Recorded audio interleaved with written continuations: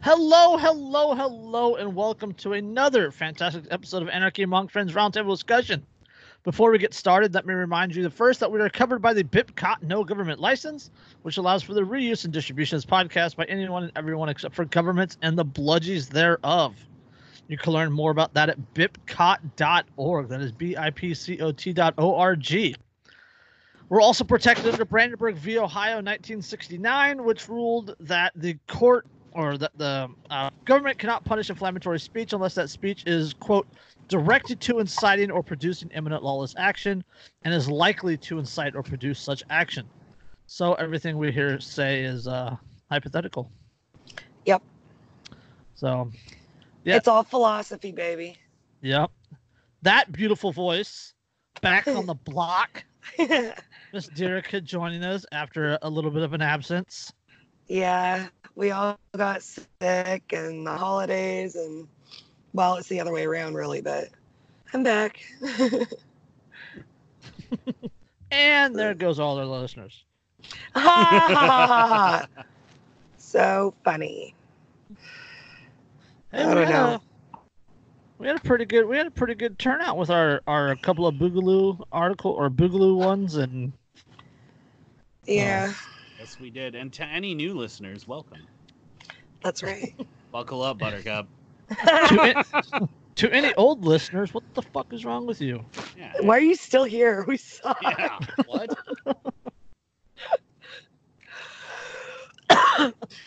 Most professional podcast ever. Yeah. Oh. You will not find a more professional podcast on the internet. Yeah. Well, I mean, literally the coronavirus of podcasting. Yes. Yes. That's our. But don't blame us because we're not even fucking getting paid, and we've been doing this for 2 years. The coronavirus of podcasting. Welcome to Anarchy Among Friends. Everybody needs a little culture. Sometimes it's just grown in a petri dish. God, right. I'm getting red flagged for that one. Oh. Just get limes with it. It'll be. Well, I wish we were. I wish we were as viral as coronavirus. That'd be cool. Spreading like plague. Yeah, spread us like the plague, baby. Yeah, share our stuff. Spread us like the plague. Oh. The plague killed people. Come on now. I mean, well, our humor. What is it? Could probably accomplish the same thing. It's pretty killer. Over 900 deaths from corona now. Jeez. So it's officially this novel version of coronavirus is officially deadlier than SARS. Yes, still not as deadly as the flu. That's what I was gonna say. Still not as deadly as the regular flu. Yeah, which killed over 10,000 people this winter. Yeah, but it's starting to head towards. I mean, we had it. We had the fucking flu, and we're still here. So. What's the name of the Spanish flu? That killed however many millions of people and stuff. Like it wasn't like in the U.S. alone. It was some huge number. Yeah. But so its death rate, I forget what its death rate is, but based on infection rate versus death rate, the coronavirus, this novel form of it, is officially a deadlier, whatever they call that ratio of deadliness for viruses, is officially worse than the Spanish flu. Yep. Still not as deadly as government. So. Yep, that's true. That's true. Yep. The Spanish flu couldn't even dream of being as deadly as the government in the 20th century. Well, it killed millions of people, and it's still not even close to how many government killed. Yeah, the Spanish flu killed like 3 or 4 million people, I think, something like that.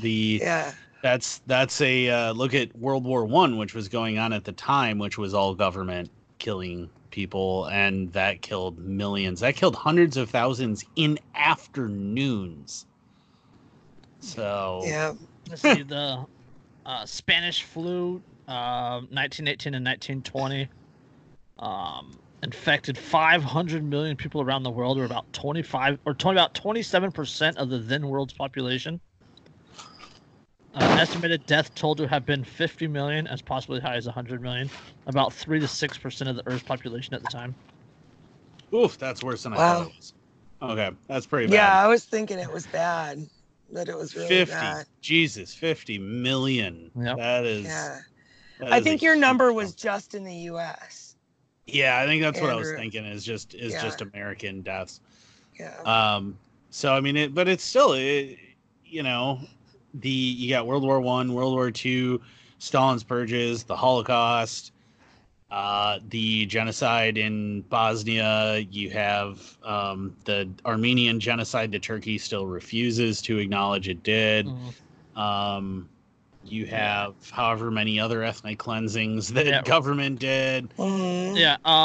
Democide is credited for killing roughly 262 million people. Yep. In the last century. So. Yeah. In the 1900s. Pol Pot, the Great Experiment, or whatever grand experiment. So you got that. You have China. Mao. Actually, there's currently a movie on Netflix called First They Killed My Father. That's about the Khmer Rouge. Written by a survivor. He was a child at the time. It's really, really good. If you haven't read the novel, read the novel, but otherwise watch the movie. It'll really drive home just exactly what government is capable of and what socialism is capable of. And speaking of, don't we have an article about California seizing a privately owned apartment building to control rent? You want to just jump into that? Yeah, because that's exactly what we're talking about. Okay. Speaking of socialism. Speaking of socialism. LA politicians want to seize private apartment building to prevent rent increases. Yeah, you heard that right. Okay, that's some USSA shit. Yeah, Los Angeles politicians will make housing affordable by force if necessary. On Friday, City Council member Gil Cedillo introduced a motion that asks city staff to draft plans for using eminent domain to seize the Hillside Villa Apartments, a 124-unit, privately owned, developed in the city's Chinatown neighborhood, to avoid rent increases at the property. The property is currently under an affordable covenant that requires its owners to rent out a number of its units at below market rates. The covenant is set to expire soon, meaning that some rents on 59 units will increase to market rates, which means rents will hike up to about $1,000 per unit. Quote, we think it is important enough that we need to take action to preserve those units. We don't want to generate more homeless people. They want to seize all 124 units. Because 59 units might get a price increase. That guy. They don't want to create homeless people, but they're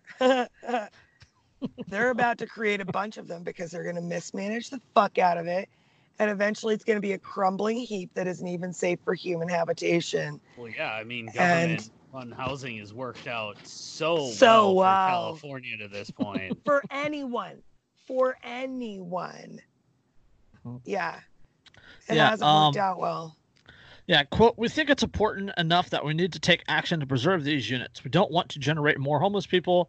Coronado Terrazas Cross, Cedillo's communication director, told Reason, saying that many tenants would not be able to afford the coming rent increases.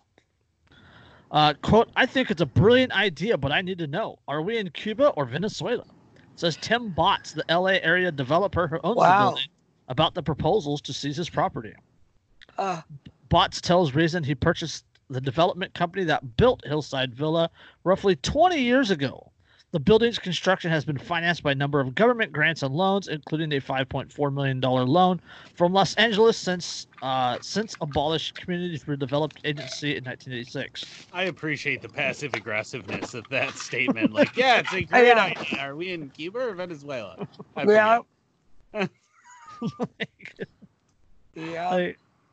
And then the guy, like, why is rent so expensive? Oh, because, taxes are expensive. Why are taxes so expensive?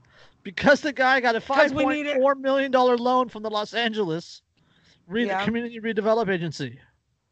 Where's that money come from? Yeah, but also you were describing the later part where it becomes a vicious cycle. Why is rent so high? Because taxes are so high. Why do taxes have to be so high? So we can buy housing to provide cheap housing. Yeah, and but remember, you're the ones making rents high. You just made rents even higher. Well, I guess we need more tax money to buy more apartment buildings. Well, and remember, I mean, and this is the thing about taxes that everybody seems to forget, is at least everybody on the left, political left, seems to forget for sure, and really on the right. If you take 10% of the income of a person who makes $20,000 a year, that's $2,000. $2,000 to somebody who makes 20 grand. They're hurting from that. Yeah. But if you take 10% of somebody who makes $100 million a year, right? Well, you're taking 10 million. They still have $90 million to spend. That's not a big deal to them, right? So the people who are hardest hit, even when it's a percentage, which is supposed to be quote unquote fair, the people who are hardest hit are still the lower income people, who are the same people who are renting these properties who can't afford the rent increase. Yeah. All taxes disproportionately affect the poorest among us. Every single one, because the cost of business is always passed forward to the consumer. So even if you are not taking money directly out of their pockets, you are inflating goods beyond their reach. Yeah. Oh, I'm not gonna tax your income because you make so little. However, because I'm taxing all these people's income, now all of the goods that you need to survive have just gone up in price by double. Yeah. So you can only afford half of your survival. Yeah. And that's it. And it's that endless cycle. And then they go, oh God, well now I can't afford things. Okay, well let me go ahead and subsidize it and further raise. But here, have an after school program. Wait, okay, hold on. Okay. Quote, it's theoretically possible for the city to thread the needle to make this work constitutionally. Of course. God. Theoretically possible to thread the needle. In theory, you could get by the skin of your teeth. Yeah, in theory, they could find some lawyer somewhere who could convince somebody of an interpretation that would make it constitutional. Yeah. Extreme as it might be, the use of eminent domain could well be constitutional, says Jim Berling of the Pacific Legal Foundation, a public interest law firm. Quote, it's theoretically possible for the city to thread the needle to make this work constitutionally, Berling tells Reason, saying the government would probably be well within the right to condemn the property for the purpose of preserving affordable housing. Wait, if it's condemned. Yeah, but if it's condemned, they're not. Oh, no, I see where he's going here, because you condemn it. You say it's not okay for human habitation until the city certifies it. The city takes it because it's condemned property. And then they go, okay, well, now that we have it, it's not suitable for human habitation because the city runs it. Right. And now it becomes, that's what they're planning. So they're lying. They're just admitting that they're going to fucking lie and say that it's not suitable for human habitation so that they can seize it from the rightful property owner. Yep. When you control the definitions of the words, you can make the words mean anything you want. Well, when you control the application of the law, you can make it into anything you fucking want it to be. It's the same concept. This is why power is inherently wrong. Political coercive power is inherently wrong because there is no such thing as a perfect human being on this planet that would use it perfectly right. There's just no fucking way. I mean, I like to think of myself as a more altruistic individual than most people because I'm an anarchist. However, if you give me that kind of power, I can't guarantee I would use it well. I mean, like, I would use it probably mostly well, but there are going to come points where I can see benefit to myself personally or people that I'm friends with, and I'm going to abuse it. Even if not intentionally, I'm subconsciously going to use it, steer it that direction. That's what's going to happen. Right. And even if I don't, I still don't know everything about all of the pieces of the market that I can affect. I have no way of predicting all the negative ripples that are going to happen to people from what I do. You know, yeah. I'm not a fucking supercomputer. I can't calculate all of that. Mm-hmm. So I will, just like every other human being on this planet, be making mistakes through sheer fucking ignorance that fuck people's lives up. The Cobra effect. Yes. Yeah. All right. But the devil is in the details, he says. Quote, if the city gets sloppy or they get greedy and don't want to pay what the property is actually worth, that would be eminent domain. Right, eminent domain. They give you a number and they buy it. You just have to sell. Well, you can fight it. No. You can fight it, but they have to give you like quote fair market value. But who gets to determine fair market value? Okay, right. Quote: if the city gets sloppy or they get greedy and don't want to pay what the property is actually worth, then there could be some serious constitutional challenges. Regardless of whether the seizure meets constitutional muster, it will certainly erode property rights, says Berling. Quote, what's left of them? Yeah, quote, why are you going to spend 30 years maintaining a property and keeping it in good shape if you know at the end of the day the government can basically rip up the agreement? Yep. Yeah. Taraz's Cross, this is the... Also, though, I do want to point out, rip up what agreement? The agreement that you're allowed to own the property as long as government says it's okay. Pretty much, yeah. That's, again, you don't have property rights. You don't actually own property. You're leasing it at the pleasure of the government. No, fee simple versus anecdotal titles, right? We have the title system that we have here in the United States doesn't actually give people full possession of their property. Where we basically, through property taxes and through zoning laws and whatnot, we rent property. We don't actually technically own it because of the legal system. So, Sarah's Cross says the eminent domain could be deployed to seize other properties where affordable covenants are set to expire. Cedello's motion asked the city's Bureau of Engineering to consult with the city attorney and then prepare a report on seizing Hillside Villa within 30 days. Bott says he will fight any effort to seize the property in court. Ideally, tenants currently receiving subsidized rents at Hillside Villa would be able to find adequate market rate housing, even if the rents at the current residence shot up. That they couldn't is a product of Los Angeles not allowing enough construction of new housing at rates that would be to keep rents stable at times. You think? Oh, gee, you mean that the free market would be able to provide alternatives, but because the government has interfered, we don't have free market alternatives? Yeah, gosh. So you mean now that's literally the rest of the article and reason.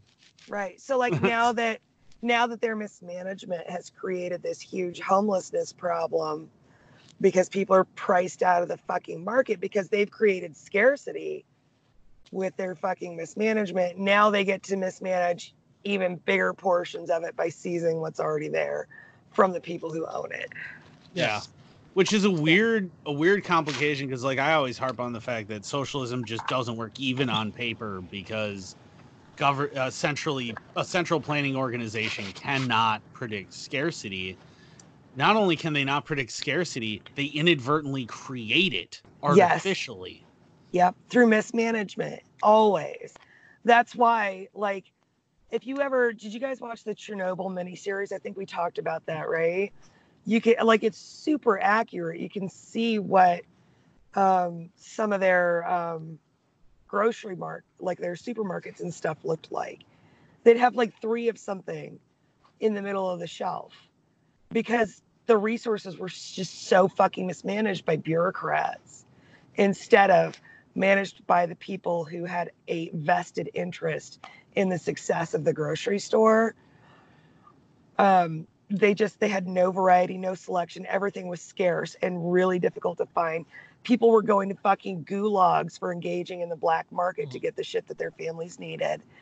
You know, it's horrible, horrible. And too many Americans have not studied what life was like in the USSR.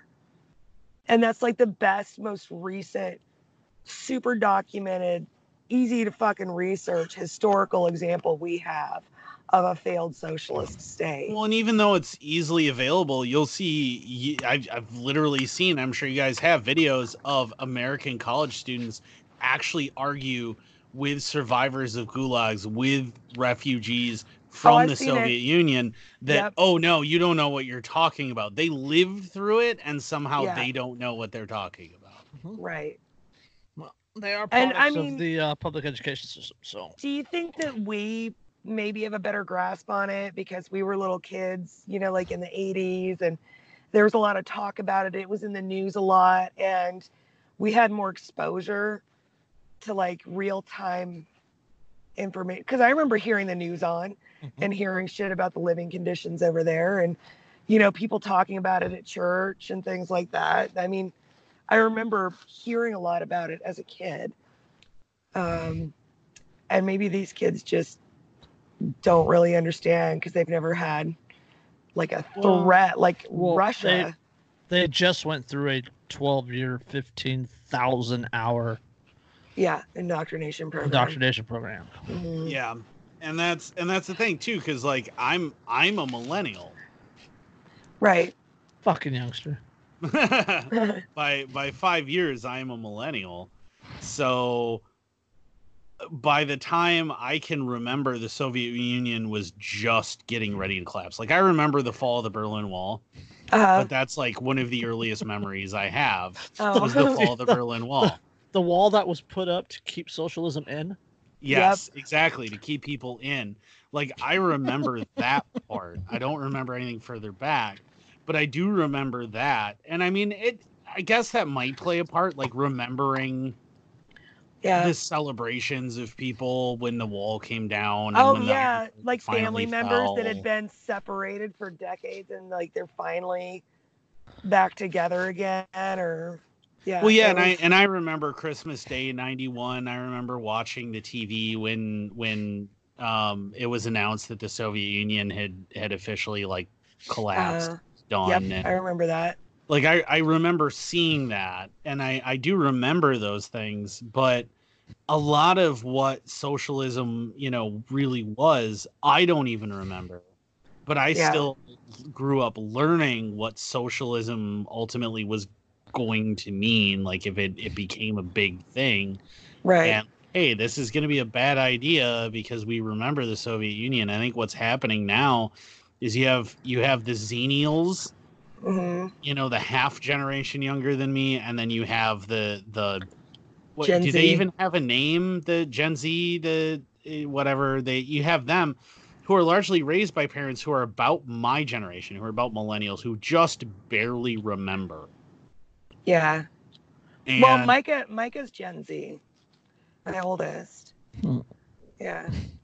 Yeah, so you have people who just barely, you know, who are being raised largely by people who just barely remember, or people who, you know, grew up in the Reagan era where there was a lot of disaffection because America had become such a clearly kind of fascist empire by that point. And so there was a lot of that. I think that's kind of playing into it. But I mean, really, all you got to do is pick up a history book and read it. And the problem is that our 12-year indoctrination program discourages that. Okay. Picking up a history book or reading it doesn't really help anything because they wrote the history books. Yeah, and they're editing them at a furious fucking rate.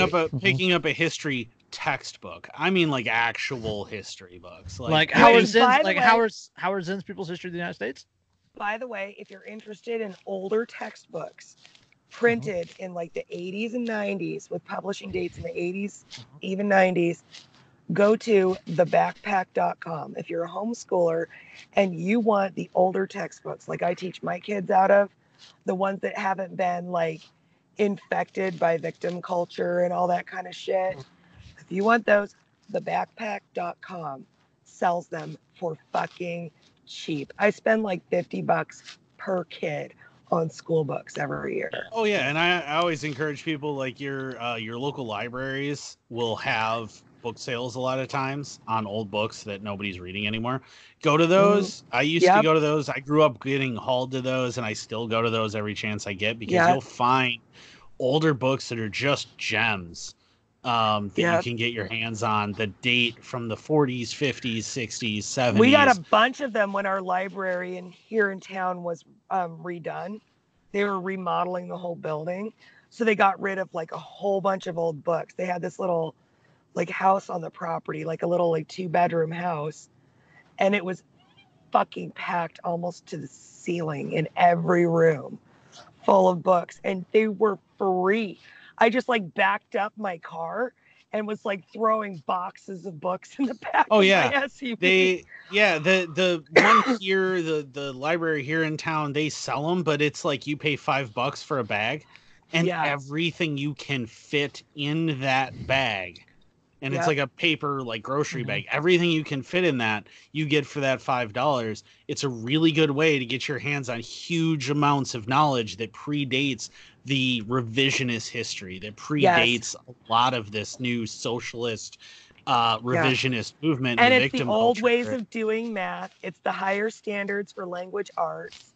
You know, the stuff that we grew up with as kids, like the more stringent kind of, you know, English grammar and math that actually fucking makes sense. Not this common core bullshit. Yeah, it's doing math in a way.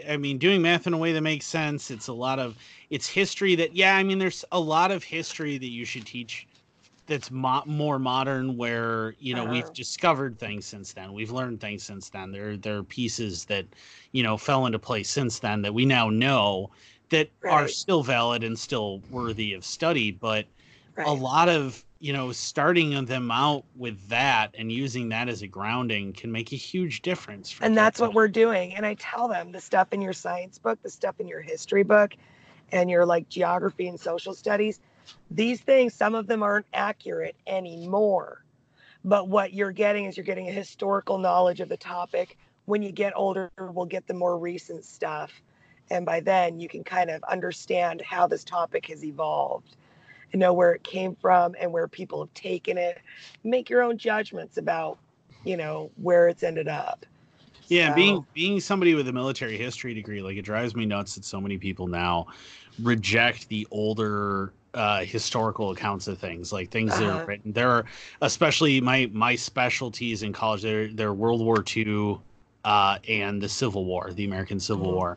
And there are so many great books written in the 50s and 60s, particularly about those two topics, because by people who were there. Yeah, the historians who were able to write them could interview people who were alive at the time, who could give them firsthand accounts. And a lot of that stuff then becomes source material. And for World War II, for the new ones. Historians probably witnessed most of it for themselves. Oh yeah, and I mean, take that with a grain of salt, because there's some World War II historians, like there are a few German World War II historians. Oh, good Lord. But Madman Hitler and Rommel could do no wrong, and just they're wrong. But there's a lot of solid evidence there, a lot of solid information that I think people need to really learn how to go back and find again, so that you can understand things from a more objective perspective. Right. You need a more holistic view of the topic. Yeah, and especially with the internet, with the invention of Wikipedia, everybody goes to Wikipedia and goes, okay, that's the be all end all on the topic, and they never look any further. And it's like, they never even click on the links at the bottom of the fucking article, the source links. Could it be that they lack critical thinking skills? It could be, which brings up an interesting idea. Never been taught. Linked in our comments, or linked in our there is a link description in the description for a workbook that you as a parent can use to help teach your children. Look at that, Andrew's got a copy of it right there on the screen. Look at this. For yourself. This is an interesting book. A critical thinking workbook for beginners. And the minimum age recommendation is somewhere around 9 years old. Okay. So, you know, people are using it with kids as young as that and really enjoying it. Which means about half of you voters will be able to understand it. Right. And I know of people who are reading it to even younger children and using it as a way to start conversations with them. Yeah, and it's my daughter's 11. I'm gonna start working with her on it.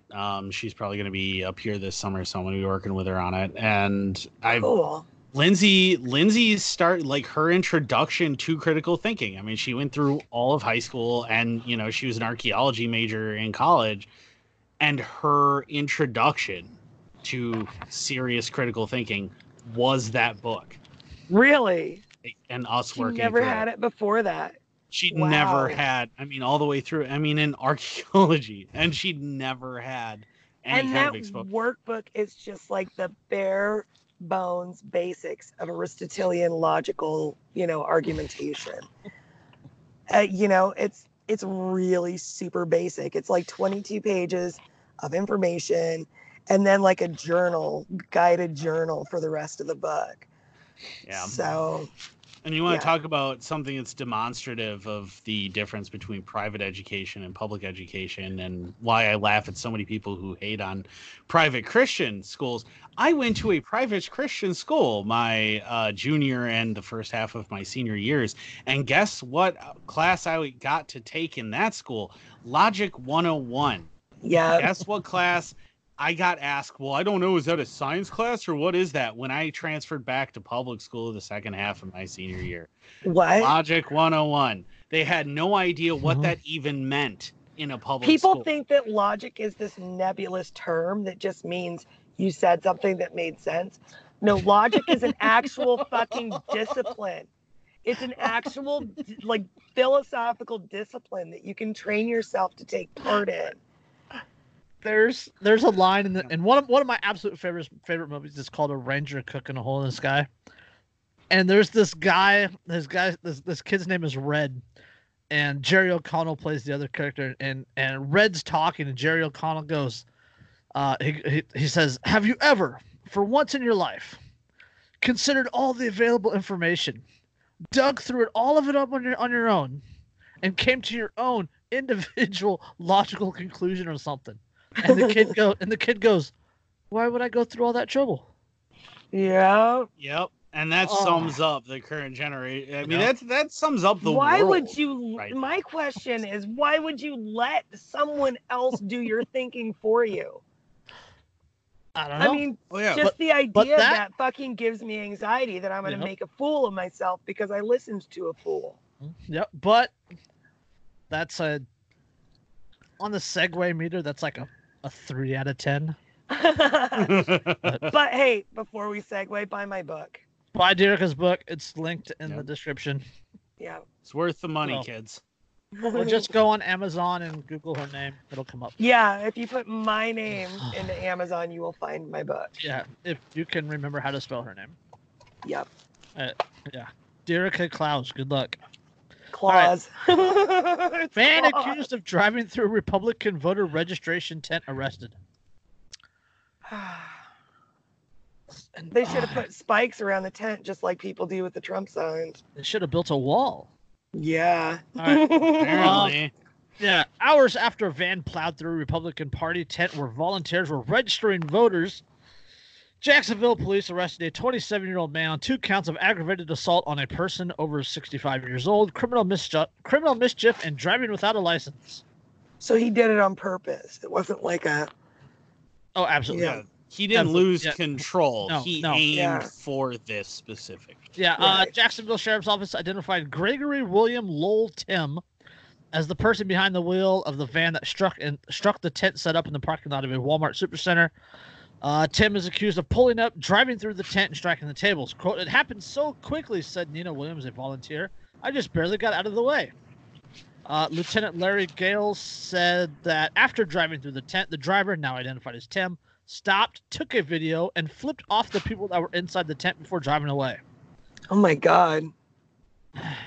So, no, thankfully nobody was injured. Number one, nobody was hurt. So, but yes, there's a guy whose parents never bought him Think for Yourself, a critical thinking workbook for beginners. So they're tearing into the guy's social That's media. The segue. I'm just tying it back into the segue point. He's originally from Arizona and was studying for something. I don't remember. It doesn't matter. But that's who he is besides the point. God. The point here is the polarization of politics and the lack of critical thinking skills and lack of actual education. Yep. That ties back into what you guys were just talking about, so we don't have to go over all that again, but yeah, indoctrination and education are two entirely different things. Schooling and education are entirely different things. Yeah, that's true. Yep. Yeah. So. Yeah, I'm trying to find. I know I saw the numbers once upon a time. The kind of actual the energy generated by a car hitting you at 35 miles per hour. Jeez. It's it is definitely fatal at impact, or has the capacity to be fatal. Humans are remarkably resilient, so yeah. But bounce. Yeah, the younger you are, the easier it is to bounce. Yeah, but I mean, we're bendy and we're flexy, and it is really impressive the things that. Well, maybe you're bendy. Andrew. You're bendy. I'm not sure I want to think about that too hard. I am not bendy. I am not bendy at all. At my age, you don't bend, you crackle. Yeah, me too. I'd snap like a twig at this point if I try to go too far. But I mean, you consider what he did, and he wasn't charged either with assault with a deadly weapon. No. But that's exactly what it was. Yeah, that is exactly what that is. You're talking about something that weighs probably, 3,500 pounds, 4,500 pounds, traveling at 25 to 30 miles an hour at impact. If he had made contact with anyone, he would have killed them. Yeah. Aggravated assault on a person over 65. Or two counts of aggravated assault on a person over 65. So there are two old people there. Yeah. Criminal mischief and driving without a license. What he did was every bit as deadly as shooting a gun at somebody. Yep. Or Charlottesville, when that dude drove into a crowd. Yeah. Yeah. But what I'm saying is we don't have car control. Not like they want to do gun control. They don't have car confiscation and car red flag, car red laws. Red flag car laws. You're unstable. I'm afraid you're gonna have to give me your keys. But the thing that kills me about people that want gun control is they act like they don't give a fuck about the statistics and the actual rate of these problems. Nope. It's like they're so emotionally involved in this idea that if you get shot with a gun, you're somehow more dead than if you get fucking hit by a car. That's what we need. We need coronavirus-free zones. That'll stop it. Yeah. But newsflash, dead is dead. It doesn't matter if it's a fucking car or a gun or you took too many pills or you dropped your fucking charging iPhone in the bathtub while you were in there. Well, dead is dead.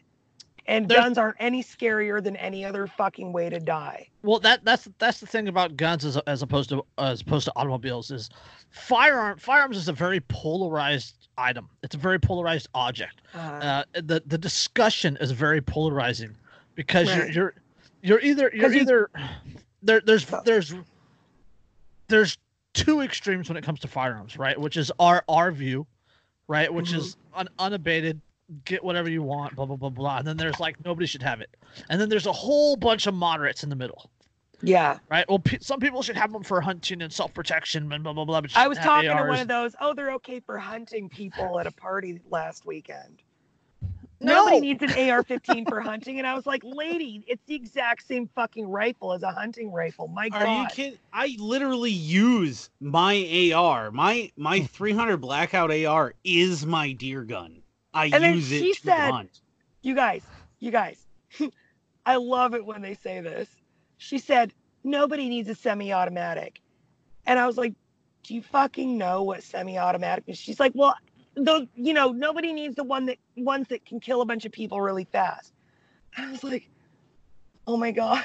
So an cannon automatic from 1860 loaded with grape shot? Yeah, seriously. People think semi-automatic means what automatic actually fucking means. These people don't even know what the hell they're talking about. And I mean, and part they of think they're qualified to talk about it, to direct public policy on it. Oh yeah, and I love to bring that up to people. I'm like, okay, so have you ever seen cowboy action shooting? Have you ever seen how fast you can fire a lever gun? Fuck. Yeah. Because that's faster. The people who are regulars in cowboy action shooting can fire their lever action Henry, which was designed before the Civil fucking War. Yep. And in mass production before the Civil War. Yeah. Pump action shotgun. Just slam fire. Slam fire. Pick up an 1897 Remington shotgun, the trench sweeper. The trench sweeper, slam fire. You can slam fire that thing real quick. But I mean, to me, that's not the point. The point was that she didn't know what the fuck she was talking about. Right. Even with the terms, the words that were coming out of her own mouth, she didn't even fucking know what they really meant. Oh yeah, and that's the thing, and that's why, like, I have some anti-gun relatives. I'm sorry, apparently mental illness runs in my family. We already knew that, Andrew. You're Irish. we knew this. Yeah, but I have members of my family who are relatively anti-gun, and they have given up trying to argue it with me, because as soon as I'm like, okay, so when you say semi-automatic, do you mean a gas-operated semi-automatic, recoil-operated semi-automatic? Are we talking about a delayed recoil semi-automatic? Are we talking about direct blowback? What are we discussing? Or here? are you in fact talking about an automatic and you're using the wrong fucking term? Or are you talking about automatic, which means that it's and then I had somebody, because I brought up home-built guns, and I had somebody say, "Oh, well, they're just too complicated for the average person to make." Have you ever seen a straight blowback 9mm open bolt submachine gun? Do you know how many parts move in that weapon? Three freaking parts move in that weapon, and that is it. It is the simplest weapon to build on the planet fucking Earth. Don't give me that bullshit. Well, back to my point about polarization is like, this person did this. This person was politically motivated to run over GOP strangers. Supporters. To run over GOP's. No, they weren't strangers. They were GOP. Let's right. Well, in his mind, they were the enemy.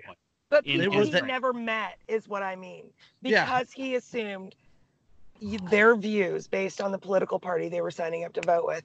Yes. He thought he knew them well enough to fucking try to mow them down.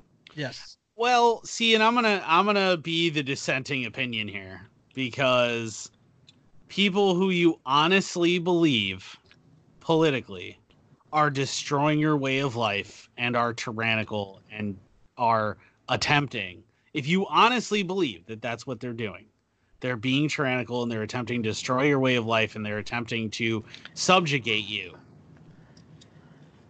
Killing them doesn't seem terrible. Yeah. That's my dissenting opinion. I'm pointing out here. I'm not going to argue against that. Yeah. So but, if that's what you believe, then yes. But if you're I understand. If you're a 27-year-old kid, in a van trying to run over 65-year-old women registering voters. Yeah. Come on now. Yeah, and that's the thing. All they were doing is registering voters. Yeah, this comes back to that whole critical thinking thing. Yeah. It's not something I can't do.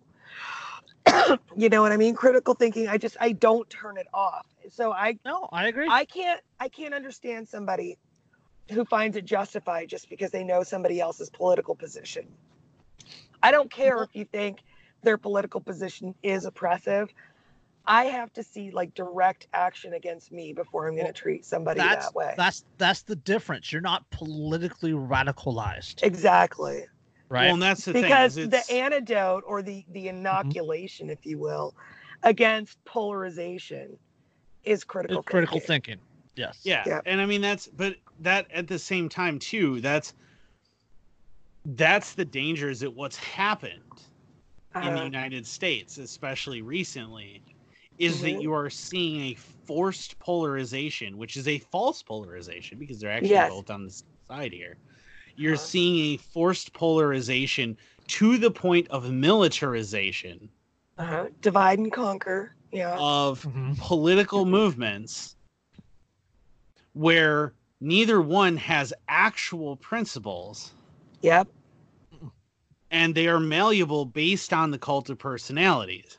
Yes. So whatever big personality someone's saying, people are now getting to this point where they're willing to literally kill someone. Just for having the wrong ideas. For having a differing opinion.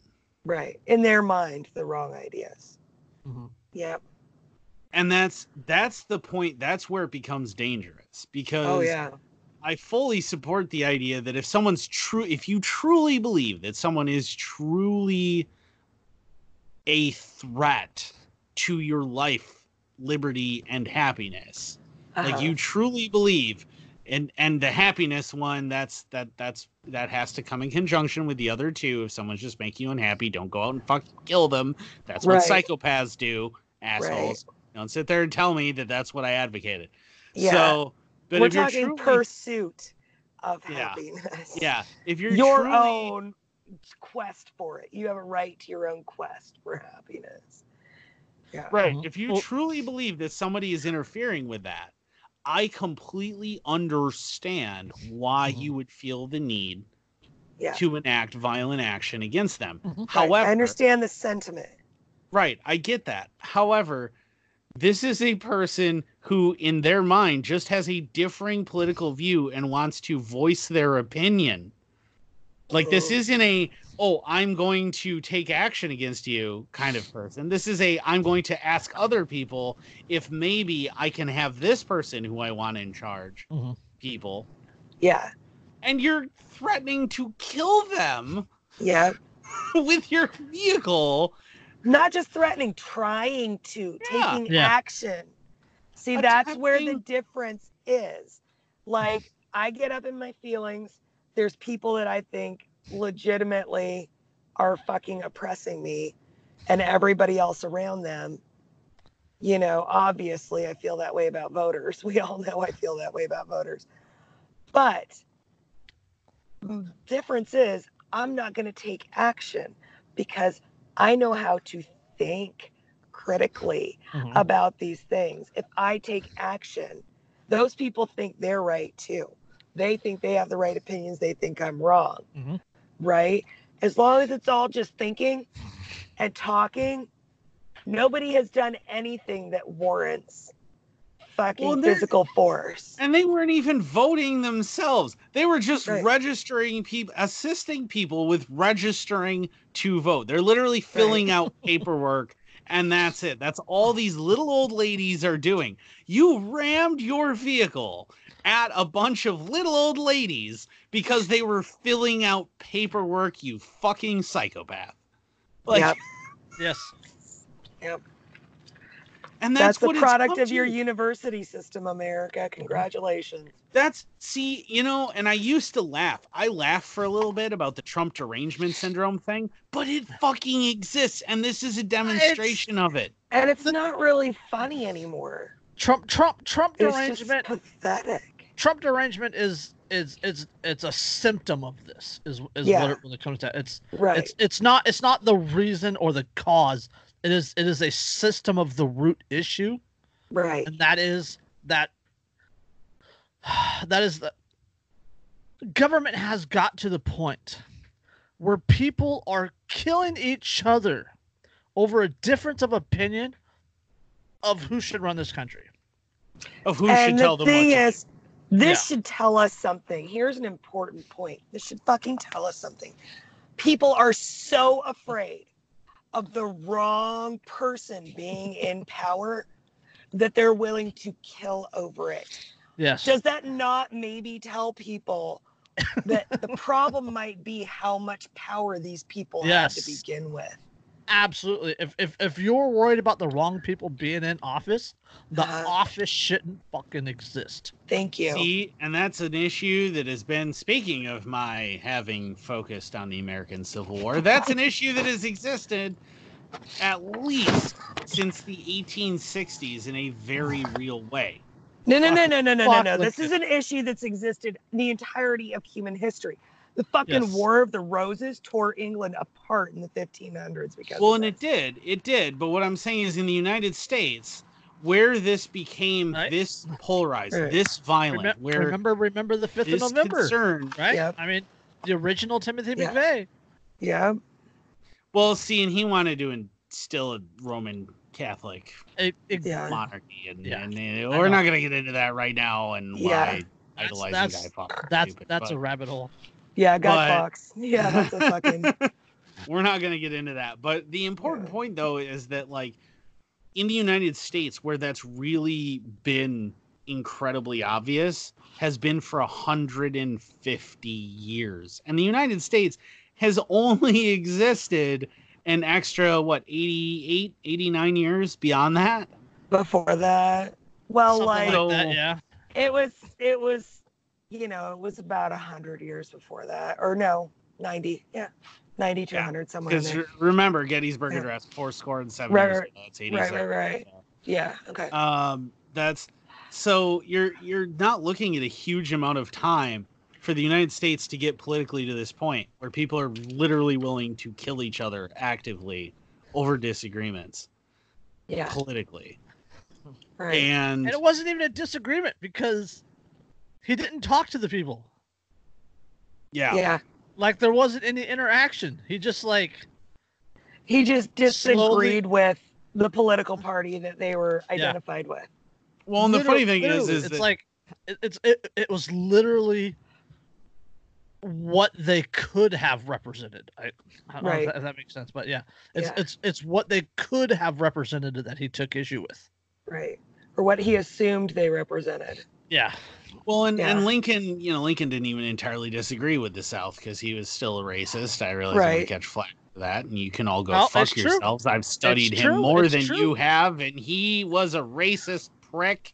And he wasn't anti-slavery. The North still had slaves. The North still had slaves until the end of the Civil War, till the 14th Amendment was passed. Yeah, look at Maryland that stayed part of the Union. Look at Kentucky that stayed part of the Union. So, these are states that had slavery and were allowed to keep their slaves even after the Emancipation Proclamation because it only applied to states in a state of quote unquote rebellion. Which arguably he didn't have any authority over because they had already seceded. And the idea behind that was to deny those states extra troops that slavery would give them.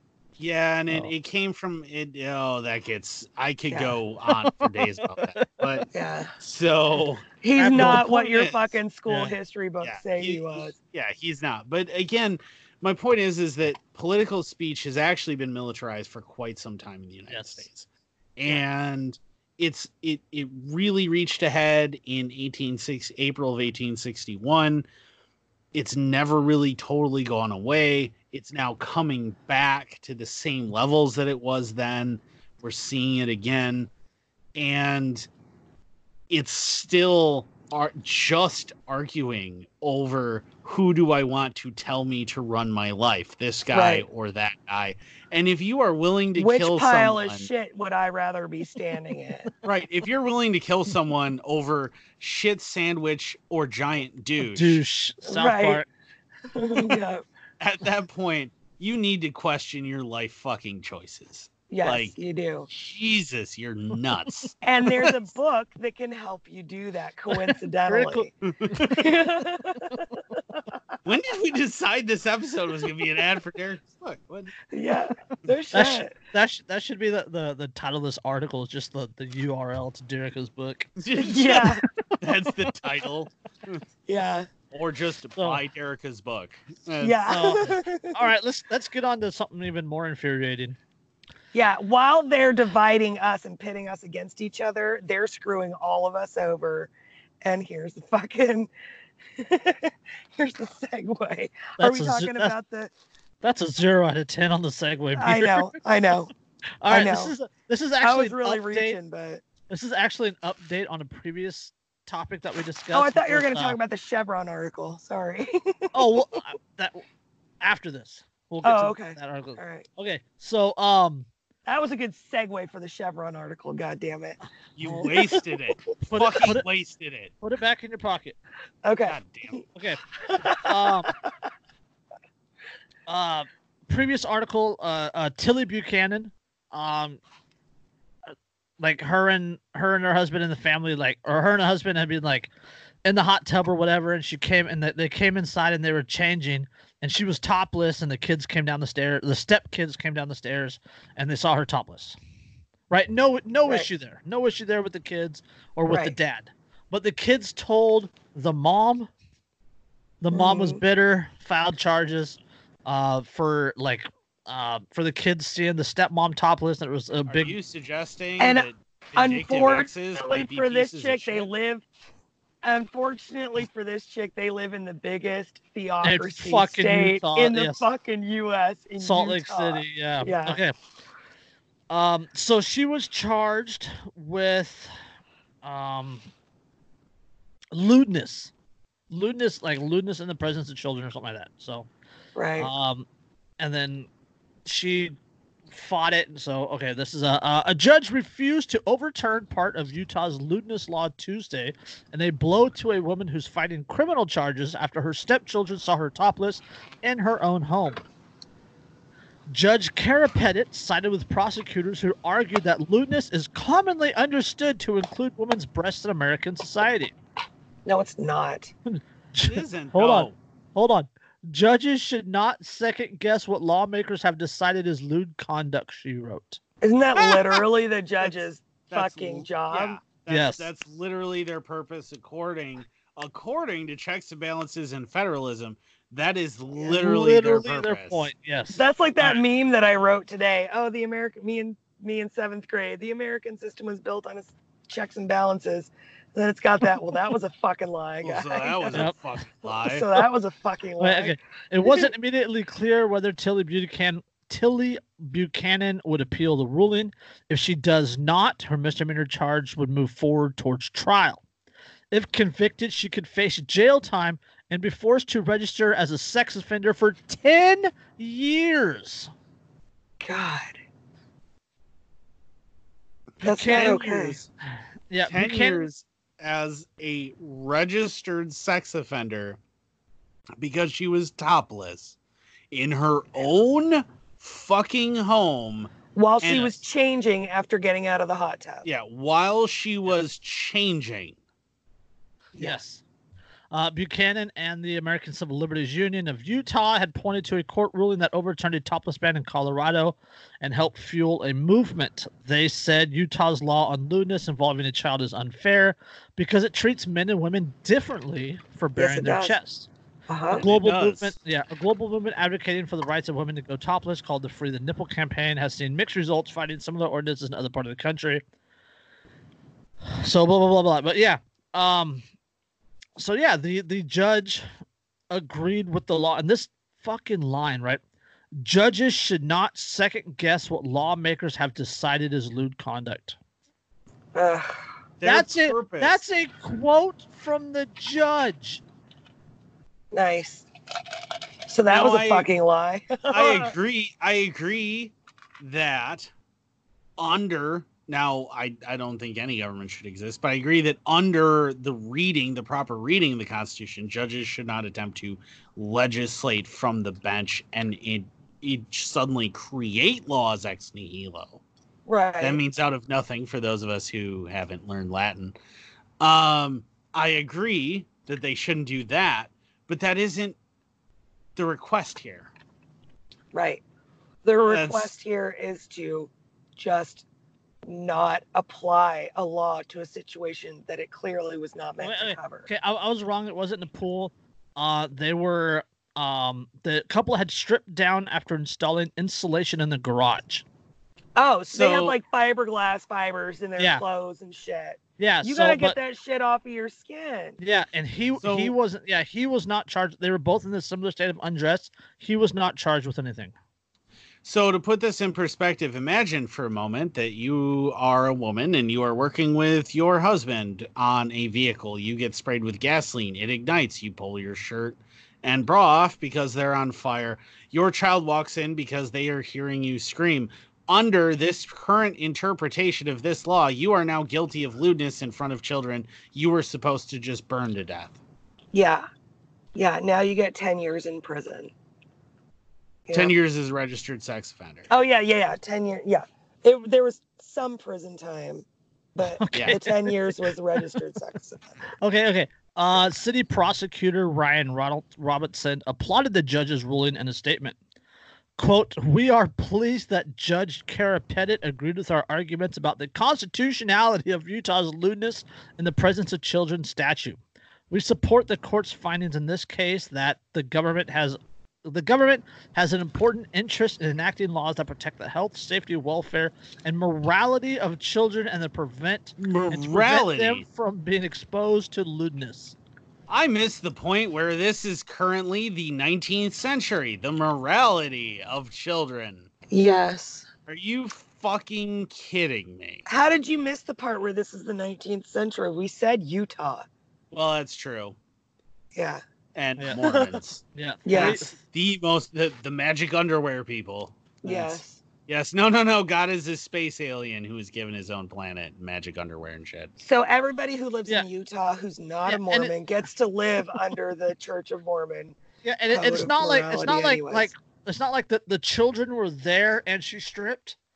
No, like they were taking their clothes off and the kids came down the stairs into the garage. Right. And saw them because they had pulled their clothes off because they were covered in something that can cause serious skin issues and needs to be removed. Right. And it kind of leaves you speechless, doesn't it? It does. I don't have a good, like, solid, witty response here because it's that level of absurdity. No, I just want to flip my desk over. Yeah. Yeah. Like, are you kidding me? 10 years as a registered sex offender because you went, oh God, this is really itchy and causing skin irritation, and pulled your shirt off. Not even and then children walk down the stairs. It's not even because of that, because her husband did the exact same thing. Mm-hmm. It's because she has some normal protrusions on the front of her body that are part of her naturally. Oh God, you have mammary glands, so clearly you're not Men allowed. have them too. They're just not as developed. Men have protrusions also, Derek. Well, men have mammary glands, believe it or not, is what I'm saying. Women's just happen to be more developed. Usually. Thank God for that. Usually. But no, I mean, the other thing, though, that drives me nuts about this is that they flat out reject the fact that so many states are starting to go, oh, shit, this whole women can't be topless law is sexist and therefore. Yeah, and discriminatory. It's discriminatory and we shouldn't. And we're treating half the population differently than the other half under the law. Well, statistically more than half, actually. Yeah. But the other thing that is ridiculous is if she had been whipping a boob out to feed a baby, magically, this isn't lewdness anymore. Right. Well, we're not saying that breastfeeding is lewd either. Breastfeeding absolutely no, it's not lewd. Any kind of lewd. The baby's hungry and you're using your boob for what the boob was intended. Okay. Right. Great. That's the natural function of that fucking body part. That's exactly what it's supposed to do. That's what it's supposed to do. And the baby needs to fucking eat or the baby dies. Right. But why is it not sexual in that instance, but magically somehow becomes sexual? And by calling it lewdness, that's what they're calling it. They're calling it a sexualization. Yes. So they're saying that her boobs are sexual magically. No, her lewdness is defined as crude and offensive in a sexual way. Exactly. Yeah, sexual though. So they're sexualizing her breasts in this context. But if there had been a baby present that was breastfeeding, it magically would not have been a sexual thing for the kids to walk downstairs and see, or even be standing in the same room Yeah, so either breasts are sexual or they are not. This is like Schrodinger's titties. That should be the name of the episode right there. Schrodinger's titties. There we go. We got our title. I'm writing that down. Schrodinger's titties.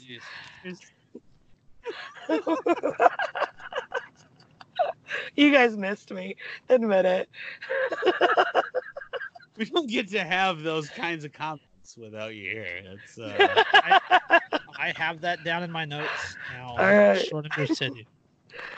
But so the concept is, depending on the perception of the one who is looking at the titties, determines whether they are sexual or not, which is bullshit. Yeah, absolutely. Things are what they are, and it doesn't matter how somebody else views them. It's using the law to enforce subjective moral values. Yes.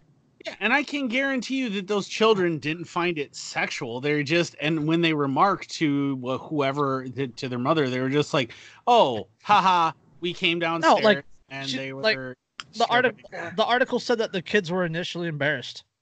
Like, okay, you're embarrassed.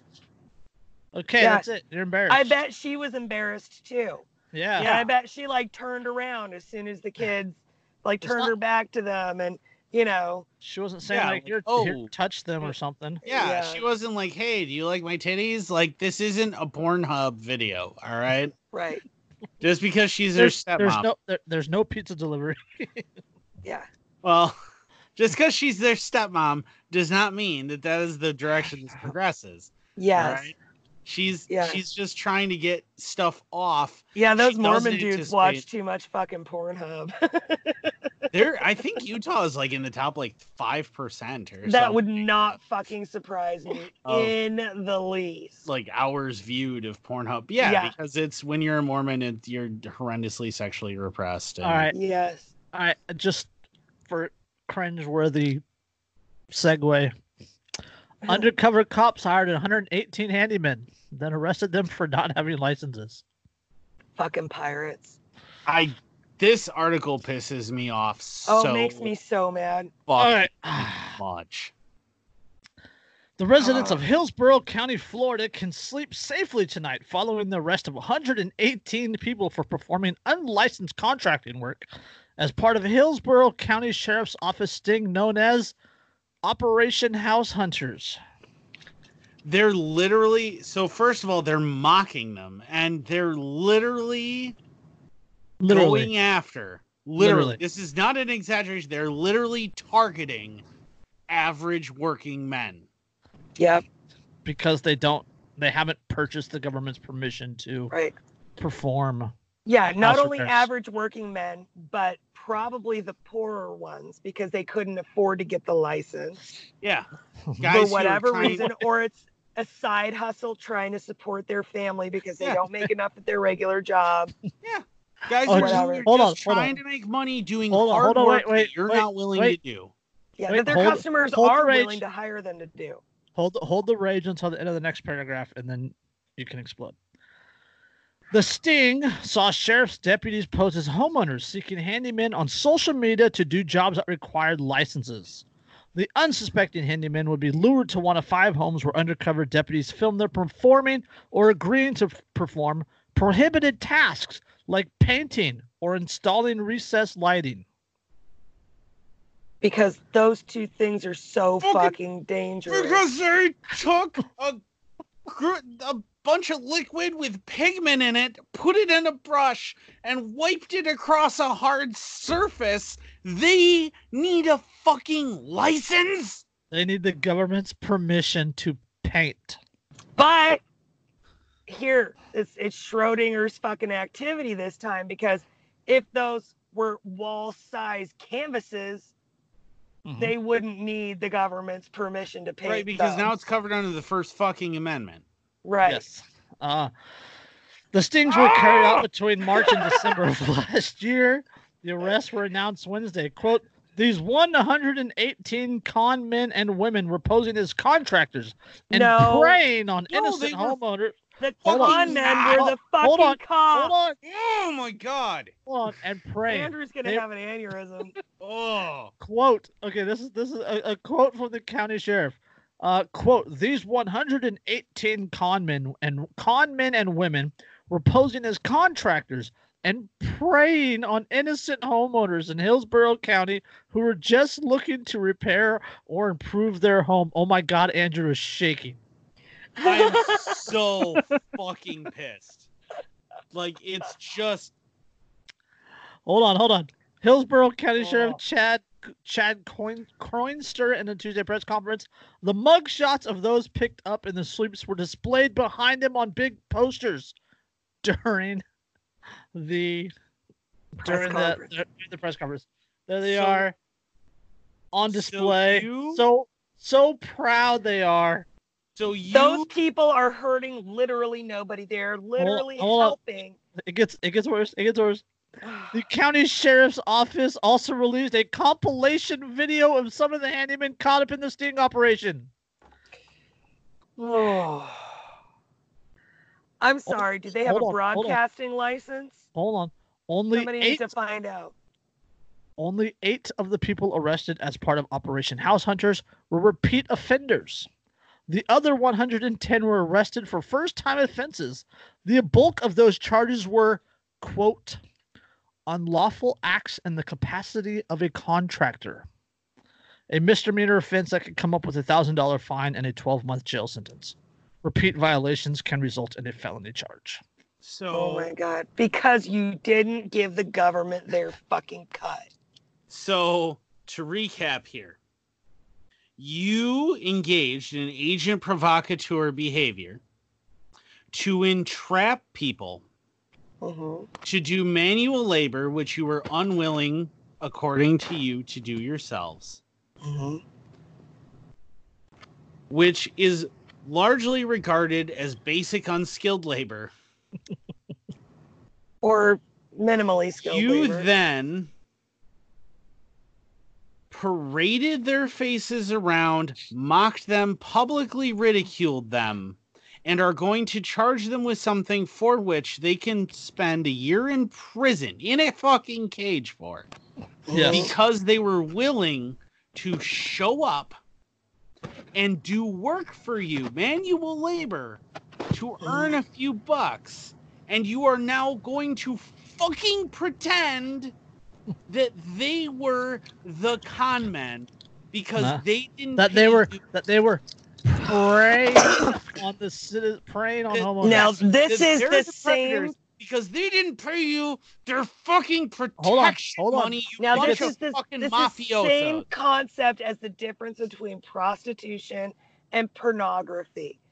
It would be totally legal if that guy went to that person's house and did those repairs and just didn't get paid for it. Right. The only difference is that the person is paying him to do it.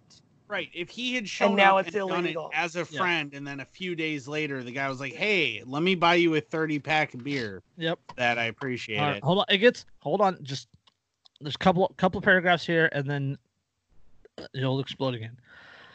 The sheriff's sting operation netted few criminal masterminds is not surprising. The netted few master criminals is not surprising to Leslie Samus, a criminal defense lawyer in Tampa, Florida, who has represented clients caught up in these kind of sting operations.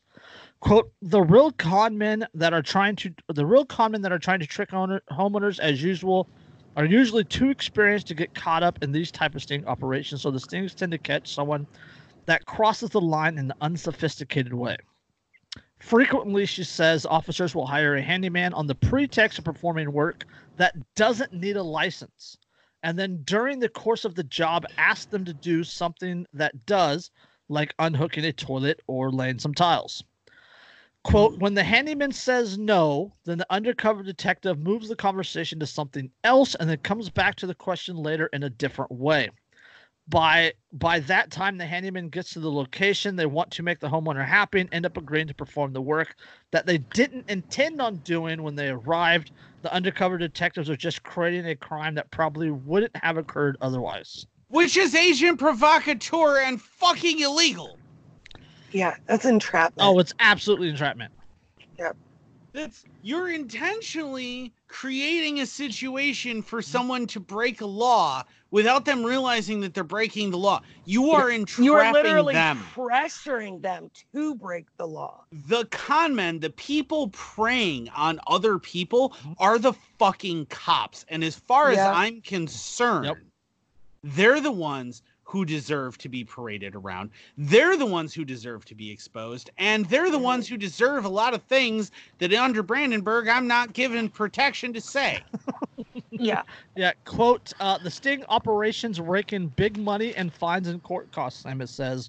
Quote, catching real criminals actually committing a crime is much harder. You think? Fuck these motherfuckers. Fuck that fucking police force. I hope every one of them winds up with some form of necrotizing fasciitis and gets eaten from the inside out. Hopefully butthole first. I was going to say gonorrhea, but I like yours better. Fucking pieces of shit. Yeah. You fucking subhuman scum. You are preying on a bunch of fucking people who are just trying to earn a fucking living. Yep. And you are preying on them and intentionally manipulating them so that you can throw them in jail. So you can be like, look at all the good we're doing, because you're too lazy, stupid, and inept to actually go after people who are really doing fucking crimes, because that would be way too fucking hard. And people wonder why I don't cry when a cop gets fucking shot in the face in New York City sitting in his fucking van. This shit right fucking here. Yep. You feel better getting that all that off your chest, Andrew? All right. Only slightly. You're getting it all off your Schrodinger cities? The compilation video, the compilation video on YouTube has 2 thumbs up and 123 thumbs down. Yeah, well. And the comments are turned off. Oh, I'm sure they are. Turn the comments off, because that's how the cops respond. As soon as you start calling them out for being the cowardly, awful pieces of shit they are, they go, "Oh, I need the HUD now." Look at the you remember that anti-gun post where every time a sheriff or a police department brags about confiscating firearms or cannabis, the comments on that absolutely are fantastic. Did you guys see the comments on the one about the cop that was found drunk behind the wheel of his cruiser? Oh, yeah. And then they're not going to charge him due to lack of evidence. Yeah, not drunk. He wasn't drunk. Video. He was passed out drunk. Right. That's with 4 times the legal limit, in uniform, in his police cruiser. Yep. And he's not lack of evidence. And he's not facing any charges. Because they respected his HIPAA rights, and they couldn't be sure it was alcohol on his breath, so they took him to the hospital where the HIPAA rights kick in. And then, of course, they couldn't gather any evidence at that point. If it was you or I, you would have been tased, beaten, possibly shot, and thrown in a fucking cage. You would have been literally physically thrown into a fucking jail cell, and you'd be lucky if you didn't crack your skull open when you fucking landed. Yeah. You'd be in a cage and arraigned before the hangover started. Well, you'd be aspirating on your own vomit in the fucking bottom of a prison cell cage. And they wouldn't even give it while they fucking laughed at you. Yeah. But they took this guy to the hospital, and then they made sure that it was a medical issue so that they couldn't gather any fucking evidence, because he's into the same cosplay that they're into. Because he's a member of the same fucking gang, and the gang will always protect its own. Yep. So always. Yeah, but that's the shit. Like, they're preying on the average working man who can't afford to defend himself, who's just trying to earn money any way he fucking can. Yep. Yeah. He's willing to do all of the jobs that you are not willing to do yourself. Or don't know how to do. Or don't know how to do. And he learned, and he's doing it, and he didn't pay his blood money. And so their response is, oh, well, they're con men. At what point did any of these guys show me evidence that any of these guys even said they were a licensed contractor? Yeah. And show me the evidence that any of them actually ever hurt anyone or damaged their property. That's right. One of the things, like, and the article said that they would ask these people to come and do work that did not require a license. Right. And then during the course of that, they would try to get them to do work that did require a license. Mm-hmm. So they literally like built the case and entrapped the person. They entrap them, and the thing is, and here's with his absolutely murderous fury as I feel about all of this shit. And you're slightly upset. Oh my god! Well, because I know dudes who do this. I used to work with guys who are day laborers. Yes, so do I. Shit, I do too. I know guys who do shit, and you fucking motherfuckers. Yeah. But on top of that, it's look at the example, right? Installing a new toilet. You need to replace the toilet. You need to turn a valve off, undo 2 bolts, lift hard, put the new one on, do 2 bolts, hook that back up, done. That's what it takes. And it requires a license to do those simple things. Unless it's your own home or you're helping someone for free. It's your own home or you're helping somebody for free. And magically now it's okay. And that's the shit where... It's again, also Schrodinger's toilet. They will argue... So we've got Schrodinger's titties and Schrodinger's toilet. Schrodinger's license. Right. Yeah. But again, that's how the government works. It goes, oh, well, I mean, clearly anybody can just do this. And so we couldn't regulate this. Oh, but you need to pay us blood money. And then people want to pretend that this isn't a mafia racket. Well, this isn't all a mafioso racket. It fucking is. And every one of those fucking cops who's willing to enforce this shit is a fucking gangster. Well, they are the mafioso. And if they die in the course of being a fucking mafioso, they fucking deserve it. Yeah. We covered this. We covered the licensing before here on the podcast. Lots of times. I think like literally like 2 years ago, I think we covered one about braiding hair here in California. Yeah. To braid hair in California requires a beautician's license, and in order to get a beautician's license, you have to go through like 1,600 hours of training.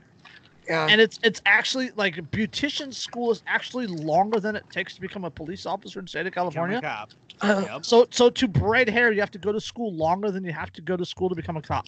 Because remember, according to the Supreme Court, ignorance of the law is no excuse for a citizen, but ignorance of the law, if you're a cop, is okay.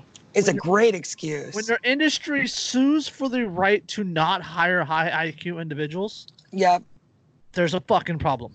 I just brought that up the other day. Kevin and I were talking about something, and I just brought that up again. Yep. Like they went to the Supreme Court to defend their right to discriminate against higher IQ applicants. Mm-hmm. And they also have the constitutional right to not protect people, or they have no constitutional obligation to protect people. Right. No legal duty. No legal duty. Yeah. The low IQ thing in I'm in a gunsmiths and gun shop owners group, obviously because of Iron Harvest Tactical. If anyone needs any gun sales or are there FUDs in there? That doesn't seem like a group that would have a lot of FUDs. It doesn't have FUDs because we murder them. Okay, cool. Verbally. We absolutely destroy any FUDs who show up. Not it's mostly, not literally. Yeah, not literally. Let's make sure. It's anybody who's like a proponent of the 4473 or anything. We destroy them pretty horrendously for it. Or the people who are like, I got an M1 Garand. It's pronounced Garand, and okay, great. It's greatest battle rifle. Oh, okay, you need to go away, sir. But that's the attitude largely. But I just brought that up where we were laughing about the fact that apparently some RSO had to kick a cop off of their range for shooting a rifle into pistol targets and breaking them. Jesus. As he was told not to do. And we were talking about it and how dumb cops are and in general and how they don't understand firearms. They don't understand any of this shit, how they're all a bunch of fucking idiots in general. And we were talking about it and I shared that link and I got like a whole bunch of reactions from people going, oh my God, they actually They actually went to court to be able to hire idiots. Yep. Yes, they did. Because intelligent people don't become cops. Yeah, because intelligent people use critical thinking instead of we need bells to go off. Orders.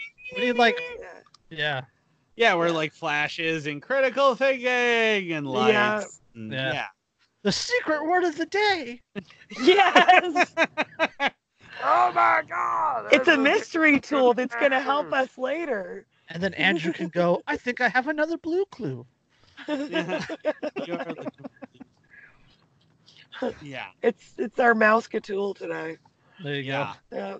And that's exactly, I mean, but that's it, is people who think critically do not become police officers, or do not, if they do, they don't stay police officers. Dumb enough to think that they help. They don't stay good, quote unquote, good police officers. Because you can be a good person or a good cop. You cannot be both. Right. Yes. And a good cop is not what you a think good person. Yeah. All right. Let's jump on the article Derica brought to the table. Yeah, I only have a few minutes left. Yeah. How the environmental lawyer who won a massive judgment against Chevron lost everything.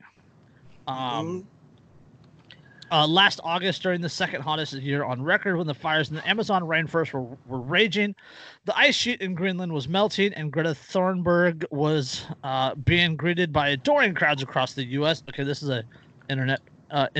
What is it? It's an Intercept article. So yeah, it's a biased article. Yeah, but still, the story is... Yeah, an attorney who has been battling Chevron for more than a decade over environmental devastation in South America was put on house arrest. Few news outlets covered the detention of Stephen Donziger. Yeah, Donziger, who won a multi-billion-dollar judgment in Ecuador against Chevron over the massive contamination of the Lago Arrigo region, and had been fighting on behalf of indigenous people and farmers there for more than 25 years. Mm-hmm. So on August 6th, Donziger left a lower Manhattan courthouse unnoticed and boarded the number 1 train with an electronic monitoring device nearly affixed to his ankle, save for the occasional meeting with his lawyer or other court-structured appointment. Has remained there ever since. Quote, "I'm like a corporate political prisoner," Donziger told me as we went to the living room recently.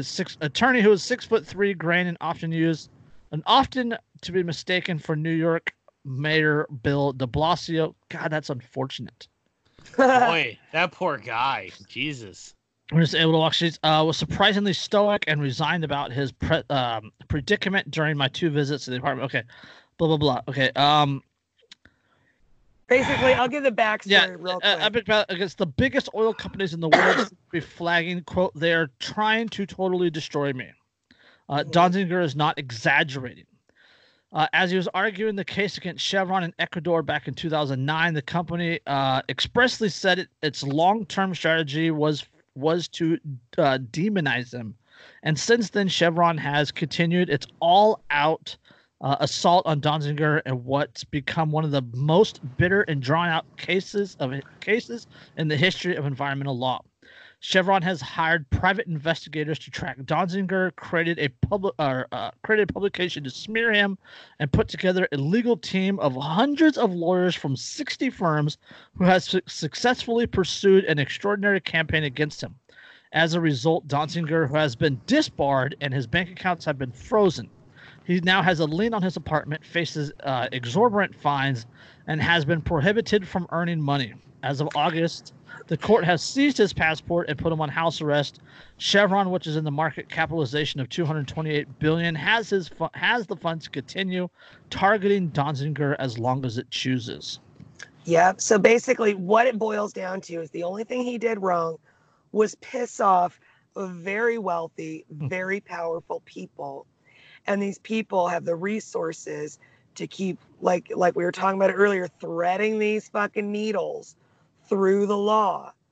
They have a huge team of lawyers that can find them any little thing they can twist into a big issue to take this guy's freedom and basically his entire life away from him because he dared to fucking sue them. It's very reminiscent of Gary Webb.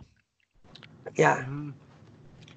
Yeah, it's reminiscent, even going back farther than that. It's reminiscent of a lot of the cattle wars, the range wars, back in the Old West, where you had people who had huge amounts of money versus people who didn't, and they leveraged government constantly to assault the people who tried to tell them no.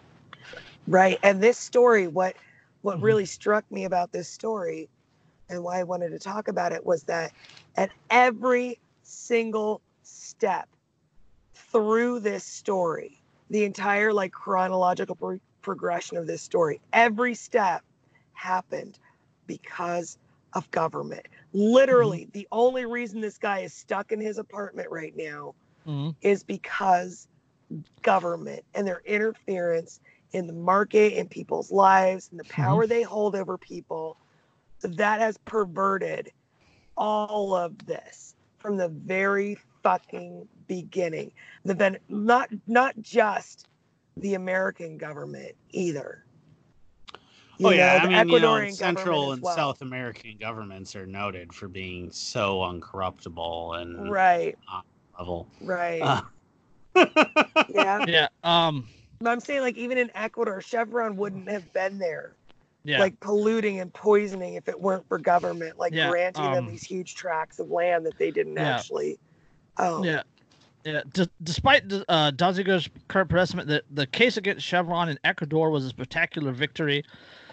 The twisted legal saga began in 1993 when Donziger and another attorney filed a class action lawsuit in New York against Texaco on behalf of more than 30,000 farmers and indigenous people in the Amazon over massive contamination from the company's oil drilling there. Chevron, which bought Texaco in 2001, has insisted that Texaco cleaned up the area where it operated, and its former partner, the National Oil Company of Ecuador, were responsible for any remaining pollution.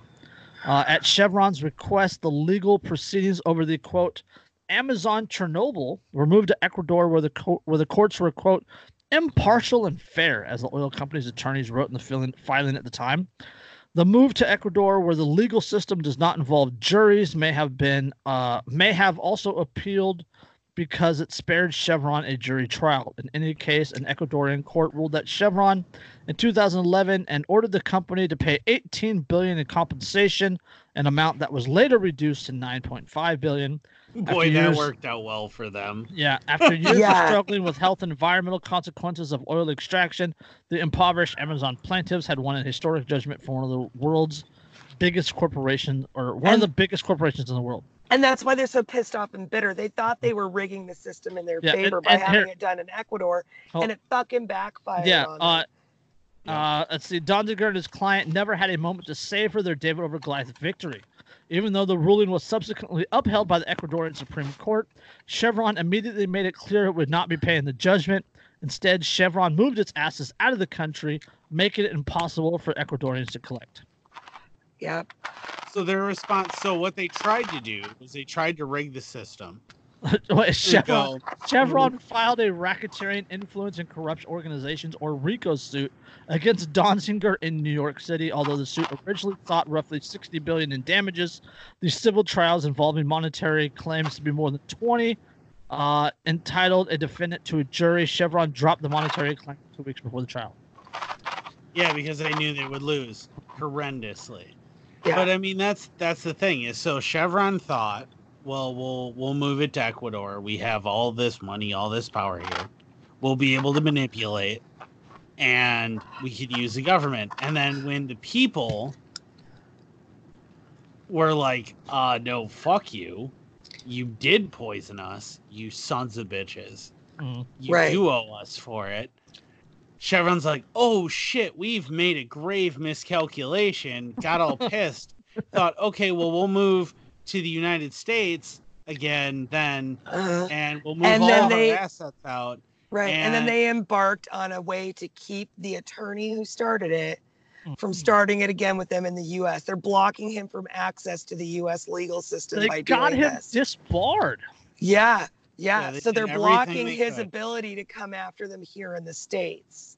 Right, because they know that if he ever makes it back to Ecuador, which is why the passport needed to be seized, if he makes it back to Ecuador, he still has the ability to be an attorney in Ecuador.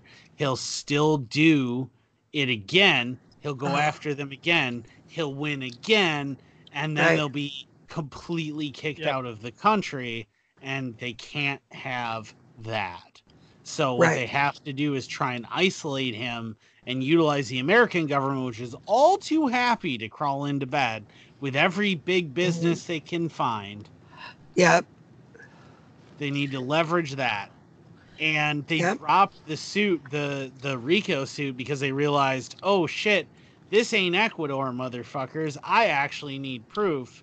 I actually need shit, and I don't have any of it. Yeah, they used the U.S. government to confine a man to his home so that he couldn't cause them any more trouble. Because when you're rich enough, government is nothing but your tool. It will never be a hindrance. It is your tool when you have enough money, like big oil does. And that's what kills me about people who want bigger government to control the rich. All right. You know, people who want the government to take the rich down. Oh, yeah, they're imbeciles. Like, are you fucking stupid? You want to increase the tool of the rich? All right, to control them? According to Open Secrets, opensecrets.org, since 1990, Chevron has spent $31 million on lobbying. Surprise, surprise. You think the government is going to... Like, lobbying is where congressmen go after they leave Congress.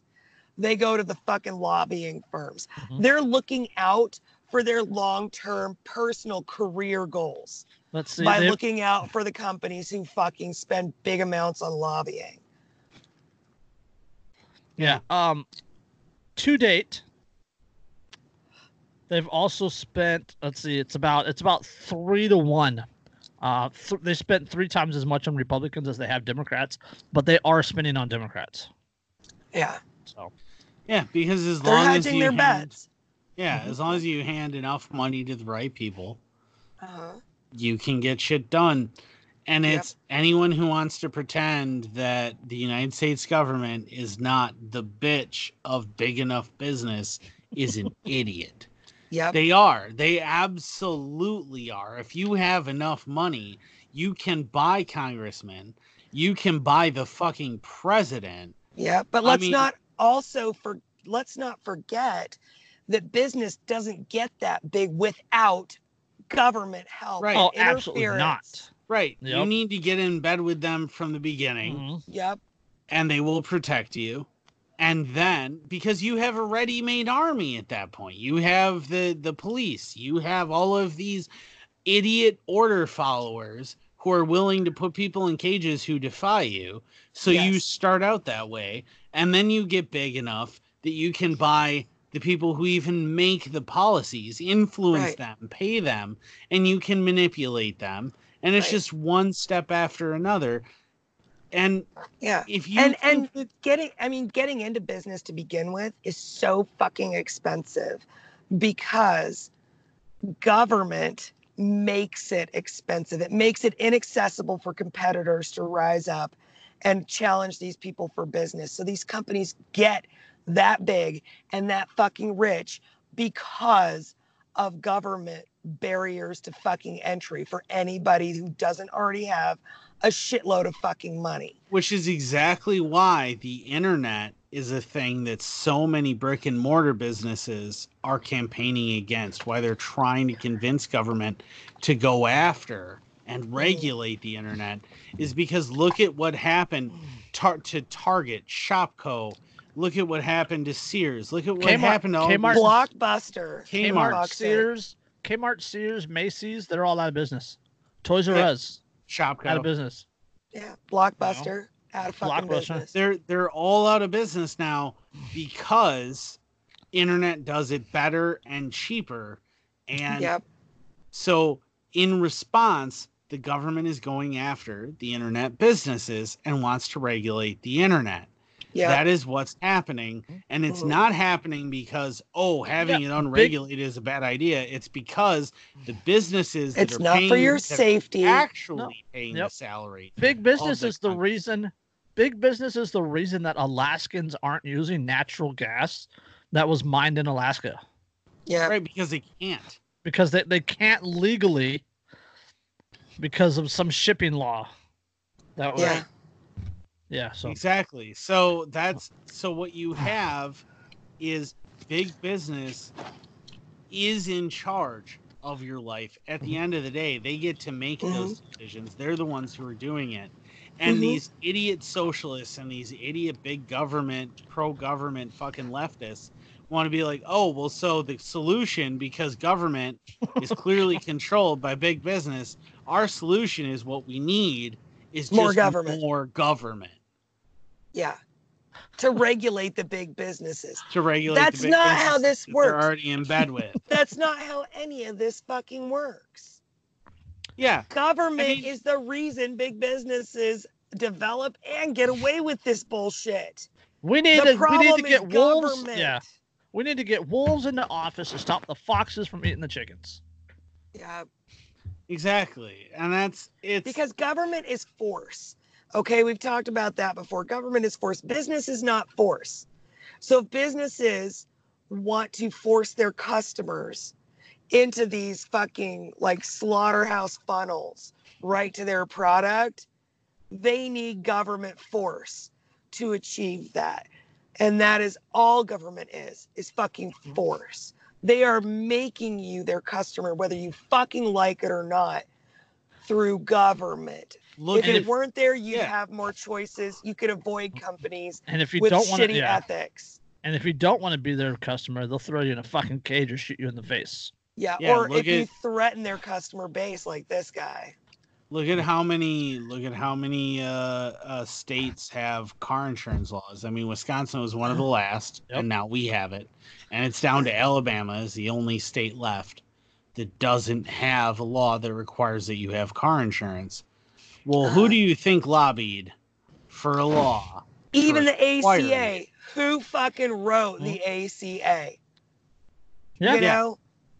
Insurance companies fucking wrote the ACA. ACA is the Affordable Care Act. Obamacare. Yeah. So, who fucking wrote that? Insurance company. Literally health insurance company. All right, we got one more. Just a quick one, and then we'll let Derica go. Yeah. Okay. Michigan medical marijuana seller gets prison. Federal law has not changed, the judge said. Former owner of a medical marijuana dispensaries in several Michigan cities was sentenced on Tuesday to nearly 16 years in federal prison. My God. Danny Trevino, 47, of Lansing, who had Hydro World dispensaries in Grand Rapids, Flint, Jackson, Lansing, and elsewhere, has avoided state criminal and civil penalties over the years, but was convicted of multiple federal charges. Quote, states are changing marijuana laws across the country. Certainly that's true, but federal law has not changed. U.S. District Judge Paul Maloney said. Trevino sought the statutory minimum sentence of 5 years in prison. Maloney instead sentenced Trevino to 15 years, 8 months in prison at the low end of the advisory sentencing guidelines, which range from 188 to 235 months. Oh my God. Yeah. Blah, blah, blah, blah. I'm going to skip over that. For selling a plant. Hold on. Trevino had operated dispensaries since 2010, was convicted in August jury trial of 10 felony charges, including conspiracy to manufacture, distribute, and possess marijuana, and maintaining a drug-involved premises. He was not allowed to use the state's medical marijuana law as a defense to the federal charges. Nonetheless, the government said he acted outside the boundaries of the state medical marijuana laws. District Attorney Nicholas Bostick called that a fallacy. He said Trevino was successful in challenging state complaints after he had been arrested and subjected to several search warrants. He was arrested in April 2014 in Grand Rapids for delivery or manufacture of marijuana and maintaining a drug house, but charges were dropped a month later. He fought forfeiture of funds seized by police and was ultimately returned by 2 state courts. Trevino businesses were raided 16 times. 16 times between 2010 and 2016, the government said. Jesus. He provided the state with store records and tax records that showed the business brought in nearly $3 million. But yeah, he got hit up on federal charges. Like, he got raided 16 times between 2010 and 2016 by federal fucking by the state. That was the state? By state and local agents. Jesus. 16 times he beat it all 16 times. I guarantee you somebody called the feds and was like, "Hey, come get this guy." And that's why he got hooked on federal charges. And how many marijuana dispensaries are there in the US now? Why this guy? Why this guy? Somebody, a competitor, I bet, pharmaceutical most likely, wanted this guy out of fucking business. I bet if you peel enough layers off of this dog turd, you will find a pharma company at the fucking center of it. Yep. Oh, without a doubt. Because no one else has that interest. Yeah. It's just them. No one else would have that kind of fucking boner for this guy. Yeah, Assistant U.S. Attorney Daniel McGraw said Trevino knew he acted illegally under federal law. He called Trevino, quote, defiant, unrepentant, and undeterred from committing the current federal crimes. Fuck your federal laws. In fucking Arizona alone, okay, because there's a big push to legalize marijuana in Arizona. The maker of fentanyl, opiate painkiller, in one state, in Arizona, has donated $500,000 to anti-marijuana legislation in Arizona alone in the past 12 months. Yep. Not at all surprising. No. All you have to find for these laws that oppress people, these laws that fucking take your freedoms away, all you have to do is ask that age-old question, que bene, who fucking benefits from keeping this illegal? Who is making money off of this being illegal? And that is exactly who is pushing these laws. One of the biggest opponents of legalized marijuana is the alcohol industry. Yeah. Only behind Big Pharma. It's like only behind Big Pharma, right? Mm-hmm. Yeah, Big Pharma and alcohol, yeah. Yeah. Things that are killing people. Things that are literally killing people every fucking day. All day, every day, their products fucking kill people. Marijuana doesn't kill people. There's literally no way to overdose on it. What is it you would need? What is it like you'd have to smoke like 50 joints in an hour or in a row or something like that? Right. And it's because THC is also absorbed into the body in a parabolic arch, which means that there's a point where you can get as high as you can possibly get, and if you continue to intake marijuana, the THC receptors actually start shutting off and ignoring it. Yeah. And just pissing it out the body. And it actually goes down. The more you intake it, once you hit that peak, the more you intake, the less your body absorbs. You can actually smoke yourself sober on THC. Yep. Yeah. I think I've done that once or twice. That's why every good stoner has like 1 month a year where they reset their system and don't smoke. Just say. See, I don't even partake in THC. That's why I almost never do THC, anymore, because it's really effective for my pain if I only use it when I absolutely need to. I'll go weeks without needing it for my pain. So, yeah, it provides the best pain relief if I don't use it very often. See, and I'm always the odd guy out in anarchist circles because I don't use it at all. Like, not one little bit. So, like, but it doesn't mean I don't understand its benefits or why it's important or anything else. There's no THC infused whiskeys? I'm sure there are. If there are, they're not available in Wisconsin, and I'm not going to bother to drive around to find them because I'm not a fan of being high. Like I prefer to be drunk. Sorry, I realize I offend lots of people. I don't fucking care. That's and there are plenty of people who really prefer to be high. I don't. Yeah.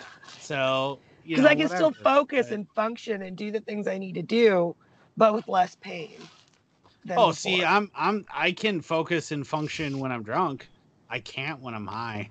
See, I can't when I've been drinking. So, like, it's completely different for me. But whatever, my physiology is different. The way my brain works is different. And it's probably because I'm, according to Lindsay, probably on the spectrum. But either way, it for me, like and that's why I laugh too about all these people who are like, oh, all you anarchists, you only want marijuana legalization and decriminalization because you want to get high. No, I actually have literally zero desire to do so. It's none. And it's not even about getting high for me. It's about my pain. Well, honestly. And it's about your pain. If I had something this safe and effective for my pain that didn't give me any kind of buzz at all, that would be what I would be fucking using.